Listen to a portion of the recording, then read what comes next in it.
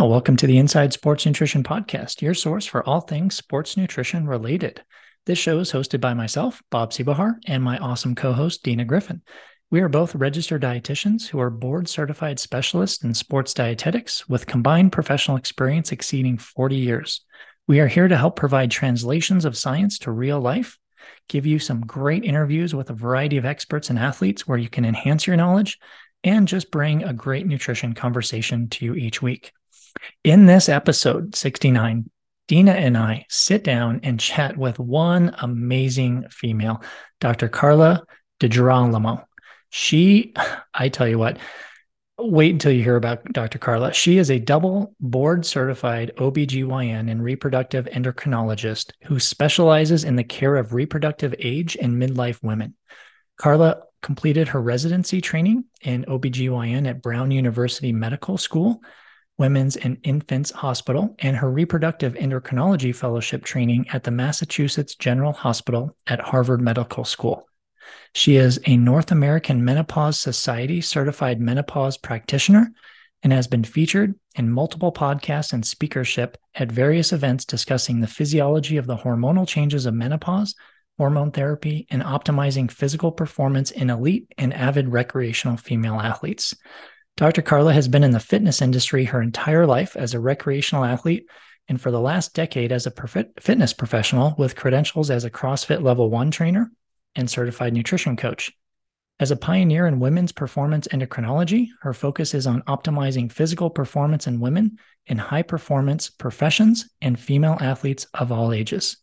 She's currently a partner physician at Boston IVF in Massachusetts.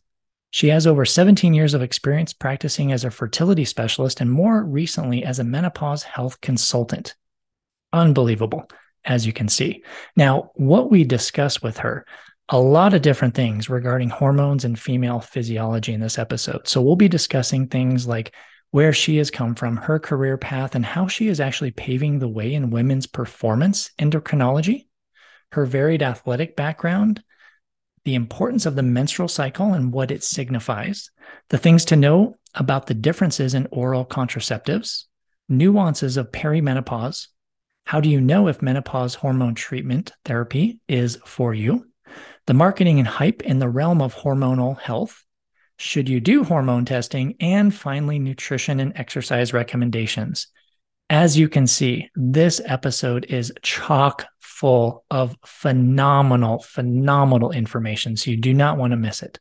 So before we do get to the show, let's just remind you that Dina is launching her new Performance Nourish Circle, which is an 8-week online group coaching program starting in April 2023 for active and athletic women 40 years and older.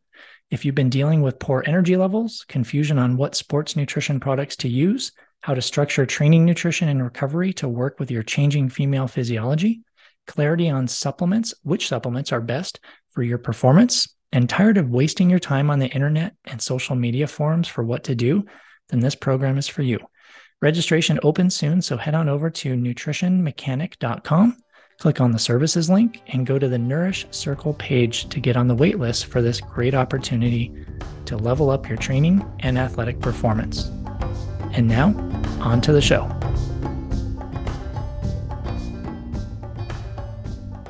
Dr. Carla, thank you so much for being here with us today on the Inside Sports Nutrition Podcast. Welcome. Well, thank you. Thank you for having me. And thank you to all your listeners for taking the time to be here too. Yay. Well, you know what? I'm going to start with a fun question before we get into some other nitty gritties. But we wondered, since we're recording this at about midday your time frame, we just wondered what your morning was like before you joined us. Did you have a breakfast, workout? What was your morning like? So today is my rest day. Usually I work out in the mornings, but today is my rest day. I usually do 6 on, 1 off. So I got up, I have a 16-year-old son. Of course, I had to drag him out of bed. And because he leaves no time at all to get to the bus, I had to make his waffles for him, or else he wouldn't get out there on time. And then I spent about an hour and a half doing some research and writing for my Substack publication, Athletic Aging, for my post that's going to be coming out next week. And then I had a few hours of seeing patients through my practice at Boston IVF. So I've been doing Zoom patients pretty much most of the morning. And then to follow this, I have some administrative meetings afterwards. Oh, Holy good thing it's your rest moly. day from training. Oh my Yeah. Oh, and I did gosh. eat. I had a protein shake when I got up, which I do every single morning around 6:30, and then I have my second breakfast around 9 or 10 o'clock, which is usually some hard-boiled eggs. And today it was these protein pancakes that I make that I love to put nuts and Oh, stuff in. Yum. No sounds sugar. wonderful. Yeah. Yeah. So I've been eating multiple times in the midst of doing all of this other stuff. Yeah. Can I ask Wow. real quick, Carla, when on days that you do you train Mhm. after your protein smoothie? Is that kind of, and then Yeah. before? Oh, okay. So you'll do the protein smoothie, then train, and then come Yeah. home. Okay. Perfect. Perfect. Okay. Thank you. Yeah, that's Ooh. what I do on most days. Sometimes I have to train in the afternoon because I'm seeing patients early in the morning. Right. But I always make sure that I've got something with carbs and protein within an hour of training and within an hour of finishing. Okay. Because my body is looking for fuel during those times. So, but yeah, Love that's that generally message. what I do. Well, and Good. your Good. brain, holy moly, just the morning that you've had thus far is Oh. like that's tapping into some brain energy for sure. Yeah. Um, Speaking of seeing patients, so we'll be sure to share your bio and everything in our show notes as well for people who want to learn so much more about you. I know that you've spent several years in reproductive endocrinology and obstetrics, gynecology, fertility medicine, but it seems here lately, and you've shared elsewhere that you're kind of going into this second phase career wise, coining this awesome realm of work, women's performance endocrinology, menopause medicine, and so on. Could you talk about this shifting focus area of your work and kind of what's behind all of that, even from an inspiration perspective? Sure, sure. And it's right now is the absolute most exciting time of my career.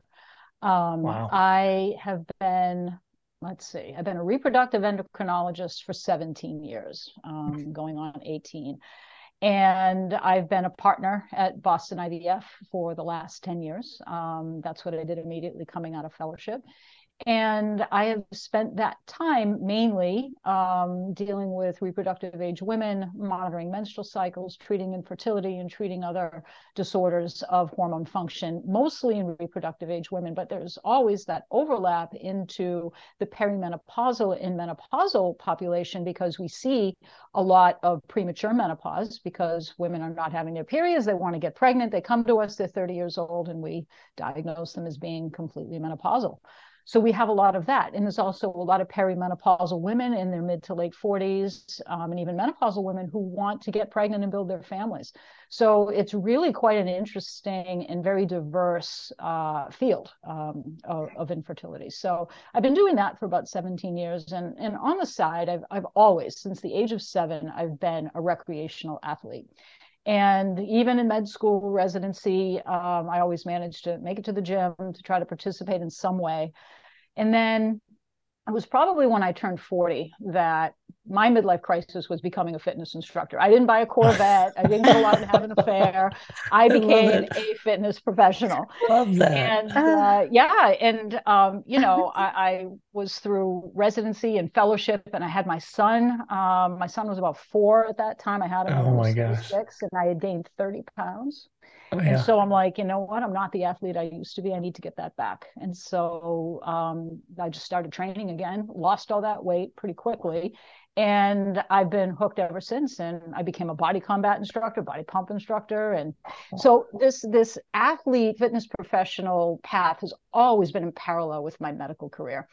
And so what was starting to happen was that, women in the perimenopausal and menopausal space were coming to me as fitness clients. And I'm like, I really need to learn more about menopause. So Mm. a couple of years ago, I decided, well, I need to get the certification in menopausal medicine because this is a vast field, subspecialty in and of itself. And I just don't see that much of it as a fertility specialist. So did the training, took the exam, became certified, and then started seeing more of those menopausal patients. And then as I was doing that, I had reproductive age women in high performance professions like military, firefighters, athletes coming to me saying, hey, I'm getting stress fractures and my military officers are not helping me train. I'm trying to train for the special forces position and I don't know what I'm doing. And I've had 3 stress fractures. So then it was evolving into this, okay, it's not just perimenopausal and menopausal women that are needing this expertise, but it's throughout the entire reproductive spectrum. And so what I kind of coined for myself was, this is a whole new area of endocrinology. This is women's performance endocrinology. And I've been following all of Stacy Sims' work. I mean, she knows training in the menstrual cycle better than I think anybody on the planet. So I consider myself a student of hers. So I take a lot of her expertise and integrate it into my own expertise as an endocrinologist. And voila, this new field of endocrinology is born. So in 2024, I'm going to be retiring from Boston IVF. Oh my gosh. Full-time opening up my new practice in the state of Florida because I'm moving there. Oh, wow. We're all going to Pompano Beach. My son's going to be going to college down there. So we're all going off to college together. Amazing. And I'm going to be doing this full-time. So That's it's incredibly amazing. exciting. It's incredibly scary. But I am so ready to do this. And I'm glad, I'm not a spring chicken, but I'm not an old hag either. I am young enough to probably make a career of this for the next 20 years or so. So at least, yeah, for sure. Carla, is this women's performance endocrinology? I mean, how new is that? Is this, because I know nothing of this. I mean, this term, literally, when I first saw it, I was like, what is that? Is this something? I mean, I created it. Yeah. You created it. Okay. I created it. This is my thing. I put my, I was thinking about, I'm like, well, what do I call this? It's like, because I was at this crossroads of, well, I want to help reproductive age women. There's a real need here, but I don't want to abandon the perimenopausal and menopausal population. How do I bring these two together under the same umbrella? And working with my branding coach, his name is Patrick Cummings. He's absolutely awesome. I kind of brainstormed this with him.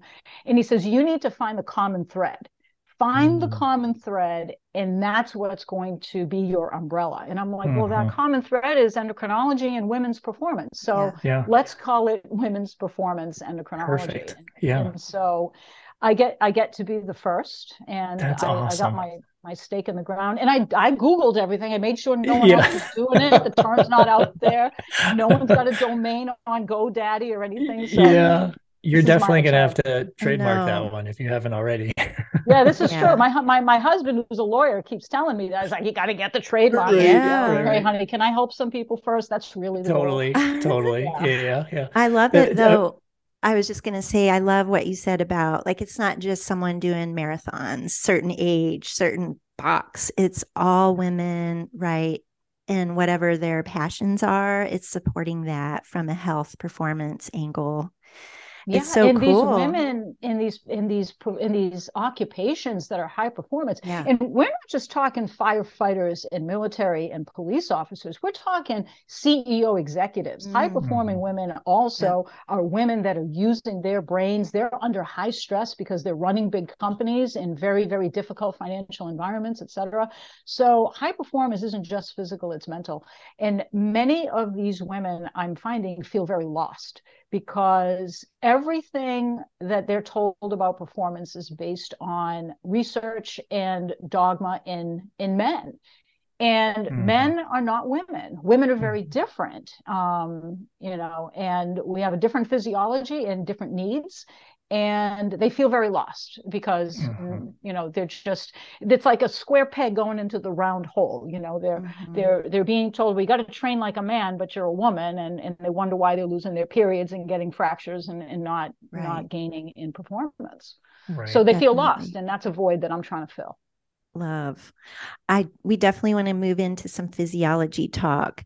But real quick, you mentioned age of 7 when you were, birthing your athlete self. What were your younger years like as an athlete? Because you mentioned a little bit of softball player. I was a softball player. Yeah. Okay. I wanted to be a football player. My father was a semi-pro football player. And so football family. And so I wanted to play football, but of course those opportunities were not available to girls at that time. So I played softball in high school. I played softball and volleyball. Then I had a surgery that kind of took me out of that for the rest of my high school career. And then in college, I was in med school and didn't really do collegiate sports, but I was always in the gym. And then in my 40s, it turned into competitive singles tennis and CrossFit. Wow. And what else have I played? Some more softball as an adult, but mostly competitive tennis in my 40s and CrossFit as well. That's kind of cool to see how you've evolved too, from younger to mid, right? Let's just call it mid, where we're all at now, right? Yeah, sure. That's great. Yeah, I'll take mid right now. Yeah, absolutely. Because I mean, we're all aging, but I hate putting that label of old because I don't know what that really means, right? It's just we're just progressing through this lifespan together, right?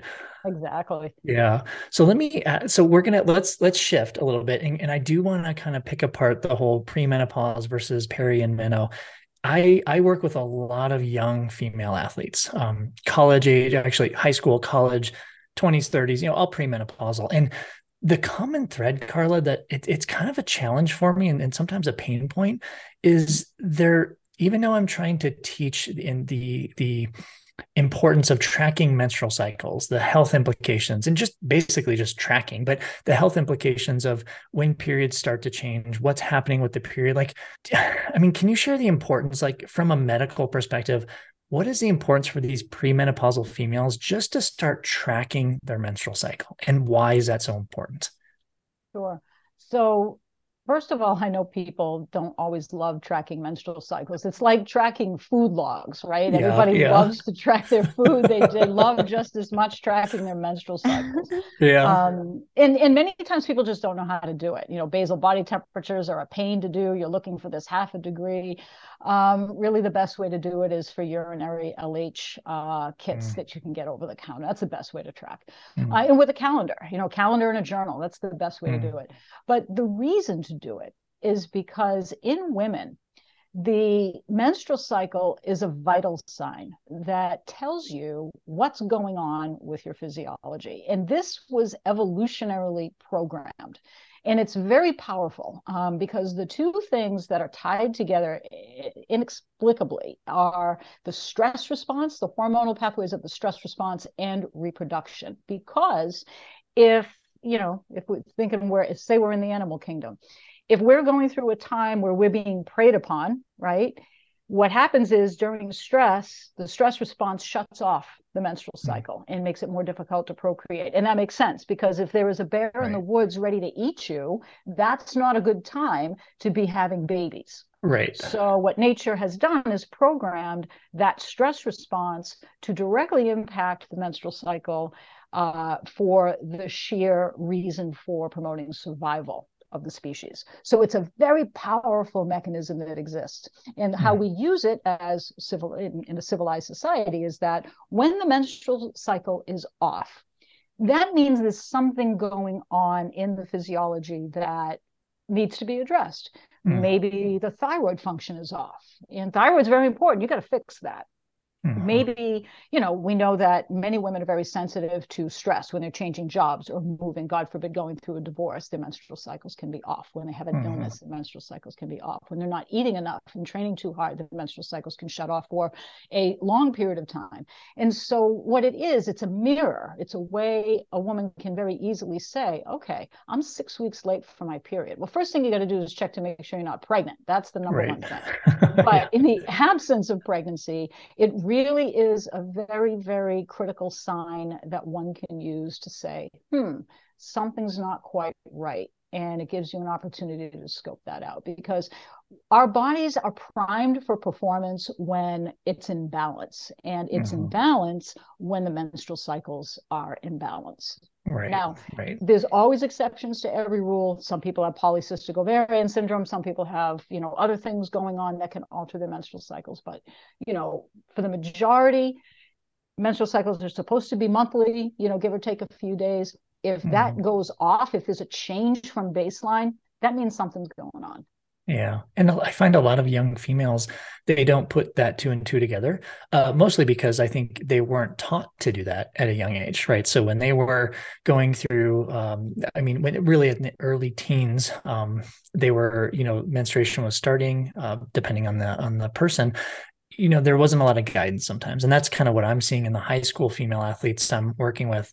And my message is, start tracking just like you were saying, because I love what you said, because those stressful times of life are when things are going to start going awry. And I find, like, with high school female athletes, that first major stressful time is going to college, right? And then if they're playing athletics in college, that's a huge stressor for at least a year. And then it's that transition out of college, because now maybe they're not playing competitive sports and they're actually jumping into their career. So there's so many, I think, stressful times for these premenopausal females. And again, it's that tracking. It's please track, right? I mean, that's what our message is trying to be said here. And are there specific, like, in your opinion, and even just your professional, not even opinion, but data driven, should these premenopausal females be adapting their nutrition and training according to their menstrual cycle? Like, where are we at with the research with that?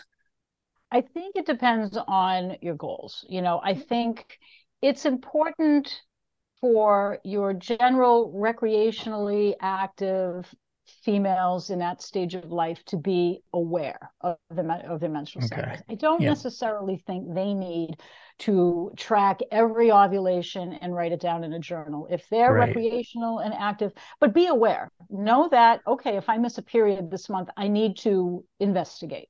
At least know that. If you are an athlete that is competitive and you are training and you have competitions and events and things like that in mind, it can be very useful to track a little bit more closely with your ovulation, with a calendar and a journal of how you feel. So I think for competitive athletes, it can be very helpful to know, when is something wrong? That's the big thing, because the first place you got to look if there is something wrong and periods are going off is you got to make sure you're fueling your training properly. That's the number one thing that's going to shut down if it's not going correctly. So that's the first thing. And then in terms of, okay, if you have regular menstrual cycles, and this is not on birth control pills, this is natural menstrual cycles, there are definitely differences in how nutrients are utilized and responses to training that differ between the first part of the cycle and the second half of the cycle, with the middle being ovulation. So I think for competitive athletes, there's definitely utility in gaining that additional edge. But for people who are recreational, maybe not competitive, I think just a general awareness is what suffices. I feel I'm not going to go down this rabbit hole, but if you can briefly or tell me, because you mentioned, birth control. And so do you have any quick tips for these females, recreational or competitive, in the premenopausal stage? Maybe they're on oral birth control, maybe they're on IUD, copper, hormonal. I mean, it's so vast, right? But are there any recommendations or anything, again, surrounding the training and nutrition, regarding if they are on a birth control method, anything you can share regarding those? It's a tough one, because any birth control method that you use, with the exception of the copper IUD, and I'll explain why, is going to mask the true menstrual cycle so that you don't know what's going on. So if you have a progesterone containing IUD, which tends to be my preference, because it does allow, after a certain settling out period after you first, does allow natural ovulation and natural cycles to continue. But typically with a progesterone IUD, it thins the lining of the uterus so much you don't know where you are in your cycle. You're not getting a menses, and that freaks women out sometimes. Sometimes women love it. They don't have to have a period. They're happy as a clam. Other women kind of get freaked out that, okay, I'm not getting a monthly period. This just doesn't feel right. With a birth control pill, those bleeds are withdrawal bleeds. They're not ovulatory bleeds. They're not real physiologic bleeds. They are bleeds simply because the hormone pills are changing at the end of that 3-week cycle. Both are very effective birth control methods, and they're very safe and widely used. But from a physiology standpoint, you have to understand that's what you're getting when you use these methods, is you're going to be masking your natural cycle. And The copper IUD, I say, was an exception because a copper IUD it still allows you to have a bleed every month with excellent contraception. And it does obviously allow your cycles to continue. So that's probably the one method that allows you to know what's going on with your physiology and effectively prevent pregnancy. That is one of the most succinct and clear methods of describing that and explain that I've ever heard. So thank you for that. You're very welcome. I was just thinking, Dr. Carla, as you know, as we age, get into 40s, 50s, starting to experience changes in menstrual cycles and, you know, many potential experiences along the way. Something I've heard you talk about, which I just would love to hear you talk on a little bit more, is this appreciation for each female's experience and how that can be vastly different from one another. And granted that we're both kind of in same age range here and can speak to that personally even, but I just wonder if you could share a little bit of that just so that listeners can appreciate that from themselves, because there's so much negativity out there. I think we can normalize this experience, not to discount it by any means, but just shedding light on kind of the beauty of it all, if that makes sense. No, it really does. In, you know, the perimenopausal transition. So let's define it first. So what does that mean? That means it's the transition from reproductive competence to ultimately menopause, which is reproductive quiescence. Okay. It's essentially going into puberty into reverse. Okay. We remember what puberty was like. We're going through it in reverse now because we're returning back to reproductive quiescence, which is where it all started.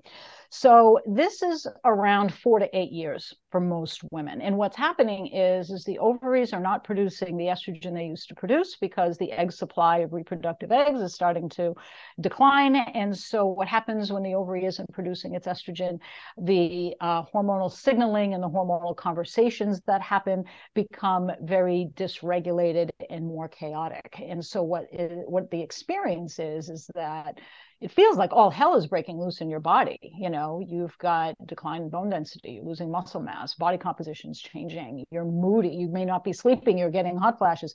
There is a lot going on, and every woman's experience is different. Some women, you know, it's just like pregnancy. Some women experience morning sickness with pregnancy, other women don't. The perimenopausal transition is very much the same. Some women are very sensitive to the fluctuations of their hormones, some women are not. But universally, the best advice I can give perimenopausal women is don't make your body the enemy. Your body has been with you all of these years, and now it's going through a change. It's going through puberty in reverse, and it needs you at this time. But so many women feel, including myself, I went through this myself and didn't really realize it until my wonderful coach, Erica Snyder, really helped me work through it myself, is that when you make your body the enemy, it's going to make it a lot worse. You know, you feel like your body's betraying you. You can't do the same things in the same way that you used to. I can't tell you how many times I hear all the same stuff that used to work isn't working anymore. And it's not working anymore because the physiology is not the same. So rather than trying to fight it tooth and nail, which many women do, and getting angry with themselves and having all this negativity, you have to take a breath and say, okay, this is normal. This is a normal process. It sucks, but it's normal. And so let's understand it. Let's understand what's going on, and let's learn to work within it. And be understanding for your body. When you are scheduled to do heavy back squats one day and your body's just not having it, say, okay, that's all right. We're going to do a little endurance and we're going to do some yoga. And then we're going to maybe go back to it tomorrow. But just not to have that antagonistic relationship with yourself because your body can't do the same things it used to be able to do, just is going to make it worse. So be kind to yourself, be kind to your body. Don't make it the enemy during this process. As we start talking about this a little bit more in our perimenopause years, these different challenges that present themselves in different ways, I wondered if you could talk on the question that I'm sure you hear frequently is, should I be doing hormone therapy? Is this for me? How do I know? And then especially if we're talking with a physician who maybe isn't hearing us, like how we can think about or even advocate for ourselves, other than obviously reaching out to you for assistance. But just this common issue, like, is that a thing for me, or how scary is this? Or does it need to be something I seriously should consider? It's really tough because it's such a multifaceted question with a multifaceted answer. I think the first thing people need to do as they're going through this, or even before in anticipation of going through it, is to find sources of education that are reliable. Find your podcast, find your people. I love Feisty Media as a resource. I think Celine Yeager does a tremendous job understanding the literature and sifting through the crap and finding the diamonds in the rough there. So finding your people, finding valuable and reliable sources, first and foremost, is the first thing anyone wants to do. You want to educate yourself.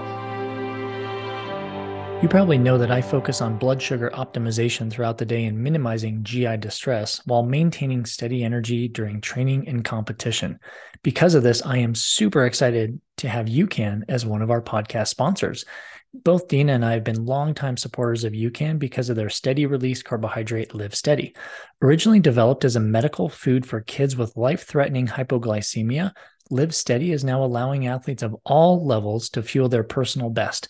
I actually recommend my athletes use UCAN products both in training and throughout the day if they feel a blood sugar crash coming. UCAN has been a serious game changer, not only for my own athletic journey, but also for so many athletes I've worked with, ranging from young athletes to collegiate athletes to Olympians.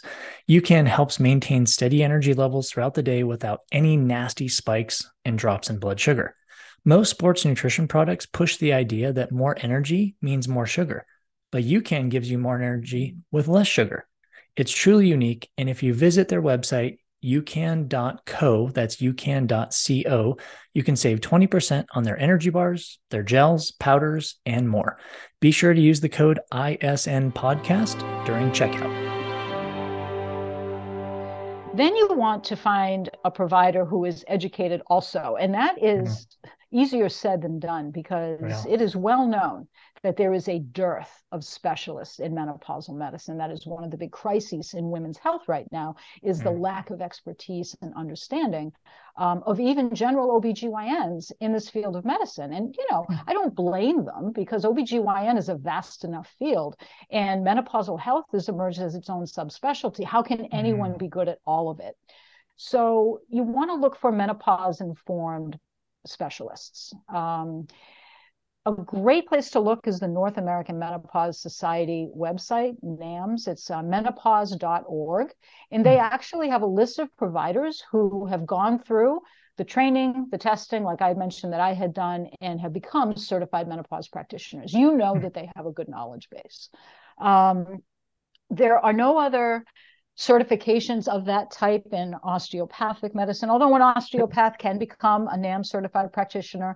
I don't believe there are any naturopaths out there. There are a lot of people who claim to be menopause informed, but maybe are not. And you have to always be on the lookout for that. So educating yourself and finding a provider who's menopause informed are the two main things that you have to do.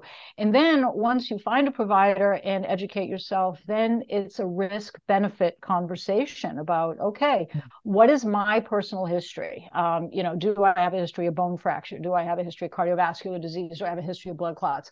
And you work with your provider on your very specific circumstance to determine what are the benefits of HT and what are the risks. And that's how you come to decide whether or not HT is right for you. Yeah. Carla, can I jump back real quick? What you said, because I'm totally just curious, is menopause, is that subspecialty that you were saying, is that being taught at all in either medical school, or is it part of a rotation after medical school, or, is that, or is it completely after you become a physician, then you kind of have to carve your own path into that and seek that out? You do have to carve your own path into it. Okay. There are family practice practitioners who have become menopause certified specialists, OBGYN, general OBGYNs, and reproductive endocrinologists like myself. Now, I was in medical school. Oh my God. It was 1993. We're talking 20, some odd years ago, 30 years ago almost now. We didn't talk. I didn't think I knew what menopause was until I was a resident. Or maybe I knew it because my mom was going through it. There's no education. There wasn't back then. I would hope and pray that in the last 30 years, they would have more education on that. Right. But even so, I mean, I am sometimes shocked at what my generalist colleagues in OBGYN do not know about menopausal medicine. Again, and I don't blame them because they got their hands full trying to figure out how to manage difficult pregnancies. That that's a lot to swallow. Yeah, I think it's like any health field. I mean, even in the nutrition and registered dietitian world, I mean, there's so many subspecialties that we can go down that specific rabbit hole. And you can't always just be, I mean, I guess you could be a generalist, but when it comes to something like this, it almost begs that, our listeners, our females are really asking these questions to their specialists, to their physicians. And maybe it's him or her, or maybe it's someone else that they have to explore, right? For sure. Yeah. What is there such thing as balancing hormones during this phase? Like, what is that? Does that exist? People claim it exists.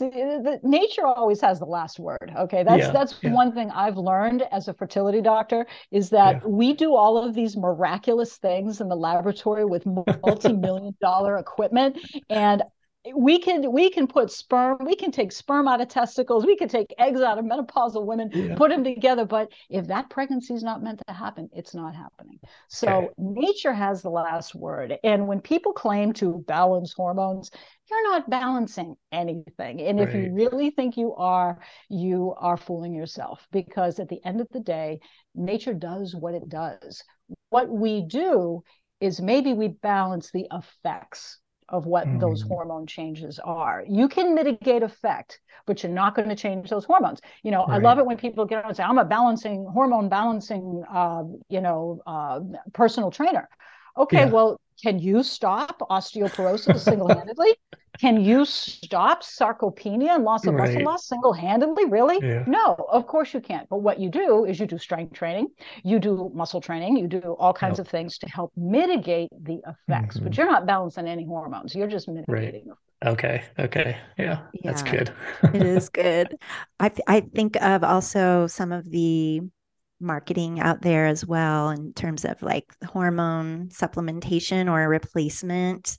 And then the terms that are used, I know there's a little controversy, natural hormones, or do I do like the bioidentical or the body identical, and then those go down different methods of hormone supplementation or hormone therapy. Can you speak to any of that? Because it can be so confusing.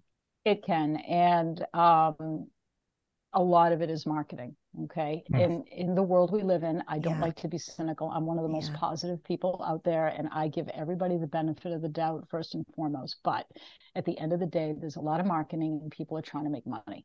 And this whole term bioidentical, body identical, again, it's the same mentality of thinking that you can balance hormones. You're not providing anything identical to what the body produces during reproductive life. Now, there are, if you want to define bioidentical hormones, it is basically a hormone that is the same chemical structure as what is secreted by the human body. Like 17-beta estradiol is predominantly one of the estrogen types that's produced by the ovary. There's also other ones, there's estrogens and things like that.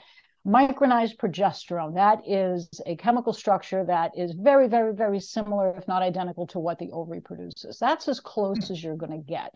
But at the end of the day, these chemical structures still have to be produced in a laboratory. And when they are administered to an individual, it's not subject to the same regulation using enzymes and other hormones and hormone pathways as when it's produced in the ovary, because the ovary is subject to lots of regulatory mechanisms. When you take estrogen, even if it's bioidentical or 17-beta estradiol, you slap that patch on your skin, you're going to have, a phase where the hormone levels go up in the blood and then they're going to go down. There's no regulation there. And so to even say that anybody can replicate what is going on in the body, again, is foolhardy, because you just can't. It is too complex for anyone to be able to produce it in a lab and reproduce the same environment that existed in reproductive life when the ovaries were functioning normally, and, well, not normally, but with periods, regular periods. So a lot of the confusion I get from females in this category, the perimenopausal, is, do I need hormone testing? How, why, what is there utility in that? What's your professional opinion on that?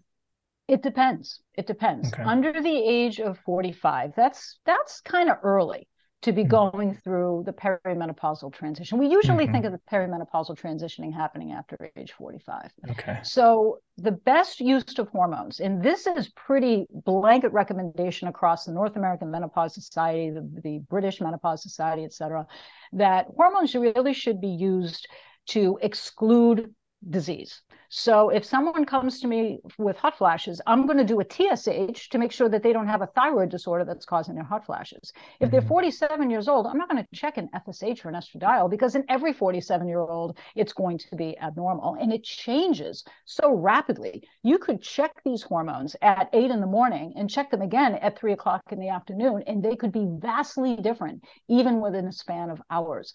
So checking your hormones doesn't just to monitor them is futile, because they're going to change hour by hour. But when you check hormones, like if I have a 40-year-old who hasn't gotten her period in 6 months, I am sure as heck going to be checking her FSH and her estradiol, because she could be prematurely menopausal.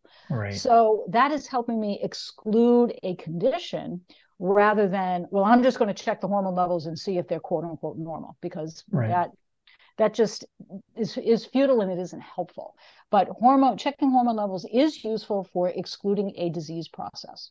Okay. What about the females who are getting very close to menopause, like cessation of menstrual cycle, 12 months, like very close, like they're kind of teetering? Like, are there any hormone tests that they would need to do or are recommended to do at that stage? Like just about, and like menopause is right around the corner, literally.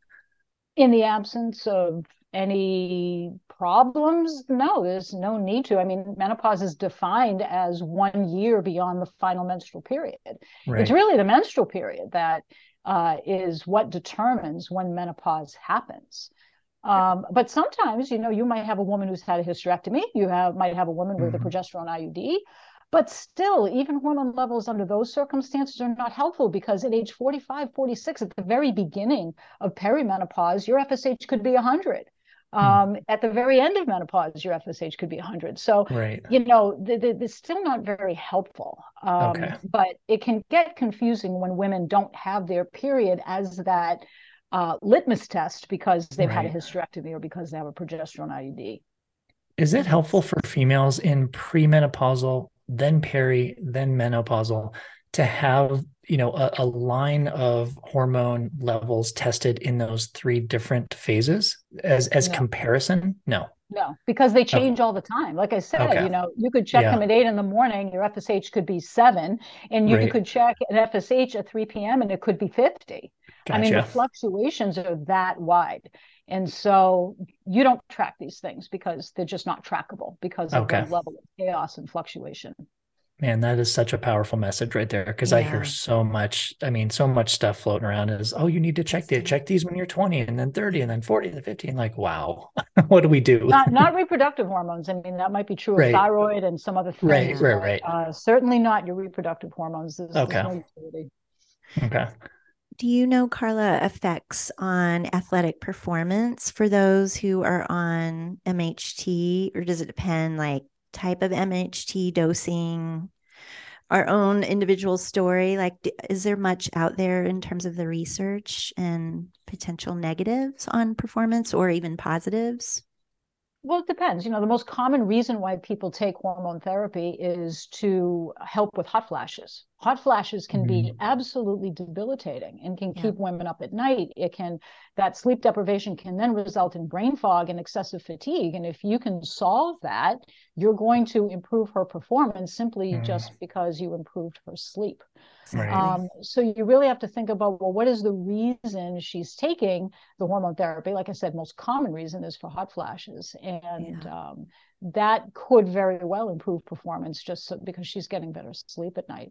But, in the absence of hot flashes, in the absence of any debilitating or life-altering issues, you wouldn't take MHT for athletic performance. I mean, we know from reproductive age women that when you take birth control pills, which is just a higher dose form of hormone therapy, that it impairs athletic performance because you're not allowing the body to cycle normally and to utilize fuel and to train and respond to training at the different phases of the cycle.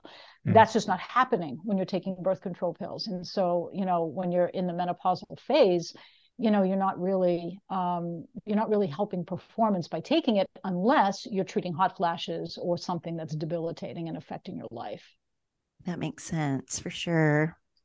Helping out the symptoms so that we can train better and recover better. You mentioned thyroid earlier, and I was curious why. And this probably isn't a simple answer either, but thyroid issues seem to be more common as we get into perimenopause years. So I don't know if that's athlete scope more or all women in menopause years seem to be more prone to issues. Is there something there that can be pieced apart? It's all women. In general, thyroid dysfunction increases in its prevalence as women age. Over the age of 35, it starts to increase more. It's about, I'd have to check back on the statistics. I want to say it's about 4 to 5, maybe even 6 times more common in women than in men. And one would say, okay, well, what is the reason for that? Maybe it has to do with hormone cycles, and maybe it has to do with the perimenopause transition. But there's also a lot of autoimmune causes of hypothyroidism. One of the more common causes of hypothyroidism is Hashimoto's thyroiditis. That's an autoimmune disease. Autoimmune diseases tend to be a little bit more common in women as well. So we don't know if this is a hormone thing, is it an autoimmune thing? But what we do know is that in women across the board, whether they're athletes or not, we do see that increase in incidence of thyroid dysfunction as women age. Okay. So monitoring thyroid function throughout might be more important than, of course, with symptomology and so forth. Especially if there's a family history. If there's a family history, you might be a little bit more vigilant about it. Okay. But yeah, you would want to speak to your provider about it. That makes sense. I was curious what your top nutrition tips are for women. I mean, even if we're talking the younger, pre-menopause, I hate to categorize based on, menstrual cycle or reproductive stage of life, but just some general nutrition tips, either for the post-menopause or pre-menopause. What are the top things that you look for when you're doing assessments? So across the board of all ages, I think my messaging is make sure you're eating enough. Not just enough energy to fuel your workouts, but the right macronutrients. You need enough protein. This is especially true for women in that perimenopausal transition, because in the perimenopausal and menopause, things are breaking down. You're losing muscle mass because of the loss of estrogen. You're losing bone mass, and the protein becomes much more important then to try to mitigate those losses and try to prevent the loss. You're never going to stop it. It's always going to happen, but you can mitigate it. But it's also important for reproductive age women who are training hard. The body needs to fuel and repair, and it needs the nutrients and the building blocks to do that. It's unfortunate that in our society, reproductive age women, as well as middle-aged women, are always subject to body image issues. And so, you see in the professional athlete realm, these women are on Instagram and they get body shamed, and it's cruel and ruthless what's going on out there. And that can affect anybody. Then they're training, and then they're, trying to cut, and they're trying to look a certain way, and they are managing their nutrients in such a way that is not helping their performance, but instead is helping them achieve this aesthetic, and then they wind up having to choose. And they might be losing their periods and affecting their health on top of it. And then in middle age, we start seeing those body composition changes that normally happen when our estrogen levels start declining. And the first knee-jerk reaction is, oh my God, I got to train more and I got to eat less. Yeah. And so then you put yourself in a low energy availability state. And then that's going to make you hold on to fat even more.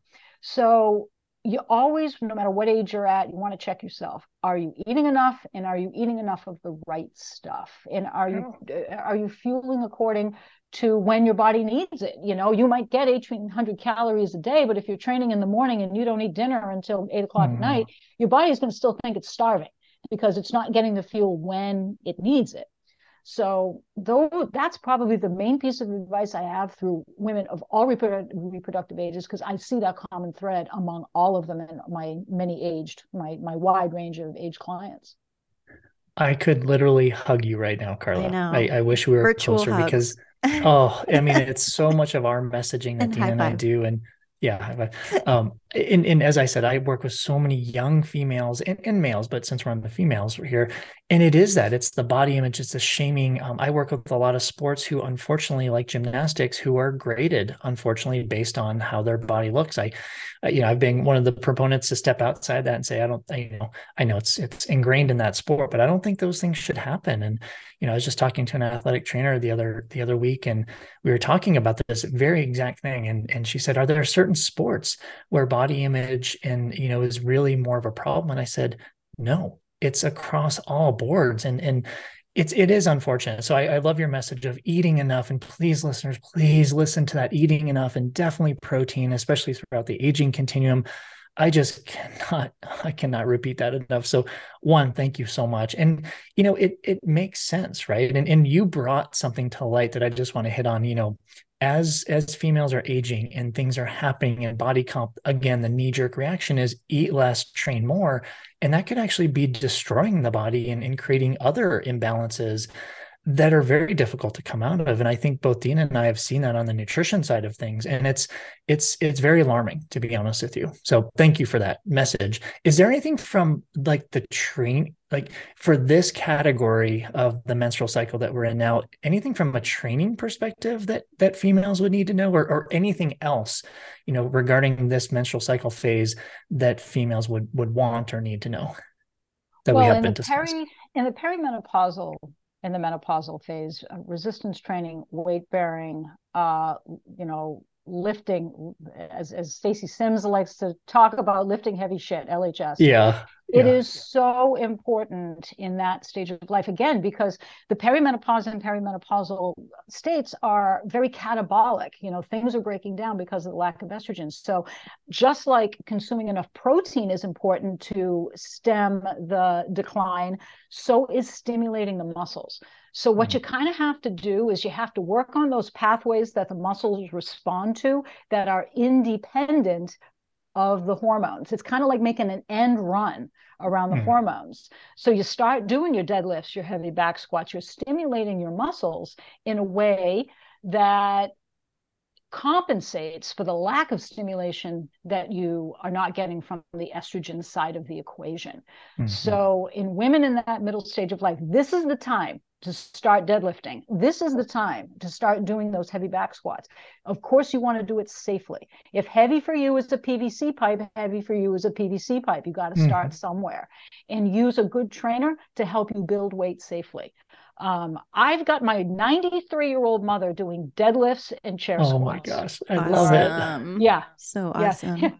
Yeah, one time I came home, and she comes to our house a lot, and I couldn't find her. I'm like, oh no, she's fallen somewhere. Oh my God.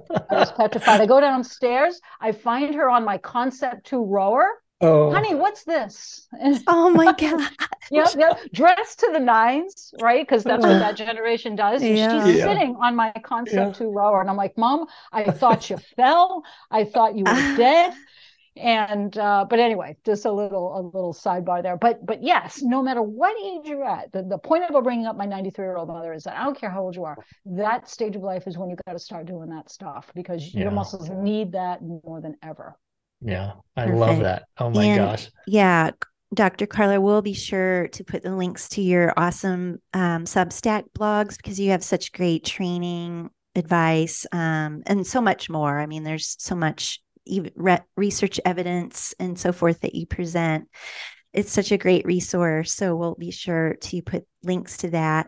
I wondered real quick before we transition to our high five segment, could you talk about the new course that you have? Sure. Yes. So I have written a course that was primarily written for fitness professionals of any area who want to learn more about perimenopause and menopause and the physiologic changes in the experience of women going through the stage of life, because there's more and more demand for menopause informed providers, whether they're fitness professionals or physicians. And so MedFit is a company that asked me to do this course, and it's a 13-hour course. It's about 8 hours of video, about 5 hours of self-study exercises. It is certified and gives CEUs, varying number of CEUs depending on the organization that you're applying for. And you can find it through the MedFit Classroom. And I've got some great interviews with Amanda Thebes. Celine Yeager does an interview with me. And it also goes into a lot of depth about the menopause experience, the physiology, how you train specifically to address those physiologic concerns. And then I end with a module on business development of how to build your business as a fitness professional in the menopause health space. Awesome.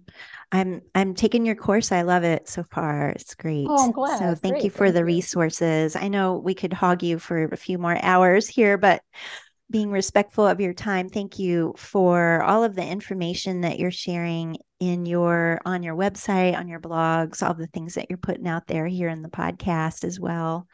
I'm sure listeners are a great opportunity, wanting so much more. So we'll get to our high five questions, Dr. Carla. That's just quickie roundtable questions, just to get a little bit more info, maybe more personal insight to you. If that's okay with you, we'll get into it. Of course. Okay. Go for it. Number one, what is your end of day wind down routine, if you have one? I sit on the couch with my husband and we will watch a series that we might be watching. Right now we're watching Game of Thrones, Chicago Fire, Chicago PD, and The Sopranos. And so we will sit down and alternate on Netflix or wherever. And that's how we wind down at the end of the day. Oh, that's a great wind down for sure. Yeah. Awesome. Okay. The second high five question. What's a hobby of yours that not many people know about? Oh my God. Do I even have a hobby? It I used know. to be fitness, but now it's my second job. Oh my God. My hobby. My goodness. Okay. Yeah. I love space. I love space. Like whenever there's a documentary on supernovas and black holes, I'm there. Yeah. I'm watching it. Wow. I would be like either a storm chaser or or a meteorologist if I had time to have a hobby. Oh, I love it. That is so fun to learn. Okay. Number three, what is your favorite breakfast or your favorite first meal of the day? My shake. I make a whole food shake, usually from some fresh frozen fruit that I've bought and chopped up, and I put it with my whey protein and my collagen, and that is my favorite way to start the day. Awesome. Do you use a milk or is it water based? I use almond milk. Almond milk. Okay. Just wondering. Perfect. Sounds delicious. I know Dean and I are huge smoothie aficionados also. So, okay. Number four, and this is kind of a two-part question. What is your favorite body weight exercise and what is your favorite with weight exercise? My favorite body weight exercise is probably the push-up. Okay. That's my favorite to do because I can do them. Right. I like what you can do. My favorite weighted exercise is probably the bench press. Okay. All right. I'm a very upper body dominant athlete. I am I'm speed, agility. I don't move a ton of weight, especially with my legs, but I do have a pretty strong upper body, just because of all the sports that I've done. That's just the type of athlete I am. Yeah. Awesome. Love it. That is so cool. All right. Final question. If you had one piece of advice to give to all athletes out there, what would that piece of advice be? Eat enough. And I'm not just saying it because I'm on with you, but really, you are what you eat. And I know that's cliche, but it holds true. I mean, nutrition is the foundation of everything. It really is. So if you eat nothing, no, we won't fill in that blank. No. Not that you're not nothing, but no, it's no, I love that message. It's so powerful just in such a short phrase, right? Simple. Yeah. Well, I'm also Italian. I mean, I grew up around food. Food is in my culture. So yeah, I'm very fortunate to have grown up around Carla, I am the same way. Italian, it's like food is everything, right? And when people like your food that you cook, you're like, yes, it's like so much love right there. And I'm always try it. Because when I grew up, it was the whole manja, right? You're too skinny. You need to eat. Yeah. I love that. Only Italians understand that. That's right. All right. Well, Carla, we so appreciate the time you've taken out of your extremely busy day. I am super excited to follow literally your next career, as kind of you put it, right? Once you head down to Florida, but you're already starting now. And I love that Dina is taking your course. I think I'm going to jump into that too, because there's always knowledge to be had. And again, this episode, I think, will be tremendously listened to for so many, probably years to come, because it's so important for all female athletes. But we just really want to thank you, and we'll put all of everything in the show notes, so everybody can find you, your courses, you name it. So I just really want to say I appreciate that. Oh, thank you. It was thank you to be here. It's been a fun podcast, and I appreciate the time your listeners have taken out to join us today. And thank you for the opportunity to reach out to them. Absolutely. And I feel like we're going to reach out to you in the future also, especially when you get down to sunny Florida and see what you're up to in that phase of your life, right? So we thank you, and listeners, we thank you for being here today, and we'll catch you on the next episode. Thank you, Dr. Carla. Thanks again. Bye, everybody. Well, we hope you enjoyed episode 69, where Dina and I sat down with Dr. Carla and discussed hormones and female physiology. I hope you found kind of the new women's performance endocrinology field, which is just evolving, and Dr. Carla is stimulating that and pioneering that. But I hope you found that really, really interesting. There's so much more to be done in that. So hopefully you got a lot of golden nuggets from that episode. Thanks again to our sponsor, UCAN, which is a revolutionary sports nutrition product that supports blood sugar and steady energy levels throughout the day and during training and competition. We absolutely love them. All right, so stay tuned for next week's episode, when we do a deep dive into metabolic efficiency testing. So we've heard some stuff, social media, other health professionals talking about some metabolic efficiency testing, and not all of it is correct. So we're going to kind of put some of this to bring it to light. I'm going to discuss specifically more about the testing, what it is, what it can do for you. So what are the value and what are the outcomes of this testing, and how it's done in relation to what we do with it nutritionally. So definitely don't want to miss that, because that is going to be a great episode on how to improve your health and performance and just overall well-being using a great physiological test. If you do have a sport nutrition question that you'd like us to address on a future episode, just email us. Shoot us an email, hello@insidesportsnutrition.com, and let us know what it is. We'll feature you on an upcoming Ask Us Anything episode. We'd absolutely love those questions. And if you would love to have your support in promoting our podcast, head on over to your podcast platform of choice. Give us a rating. 5-star review would be fantastic. Just really helps us grow and share our content with athletes all around the world. If you would like some more information about what Dina and I do, please head on over to my website, energyperformance.com. That's ENRG performance.com, and check out Dina's at nutritionmechanic.com. The views and opinions expressed on this podcast are solely those of the host and the guest involved, and do not represent a replacement for medical consultation with your doctor. The information and opinions provided here are not intended to diagnose, treat, cure, or prevent any disease or medical condition. This podcast is for information, education, and entertainment purposes only.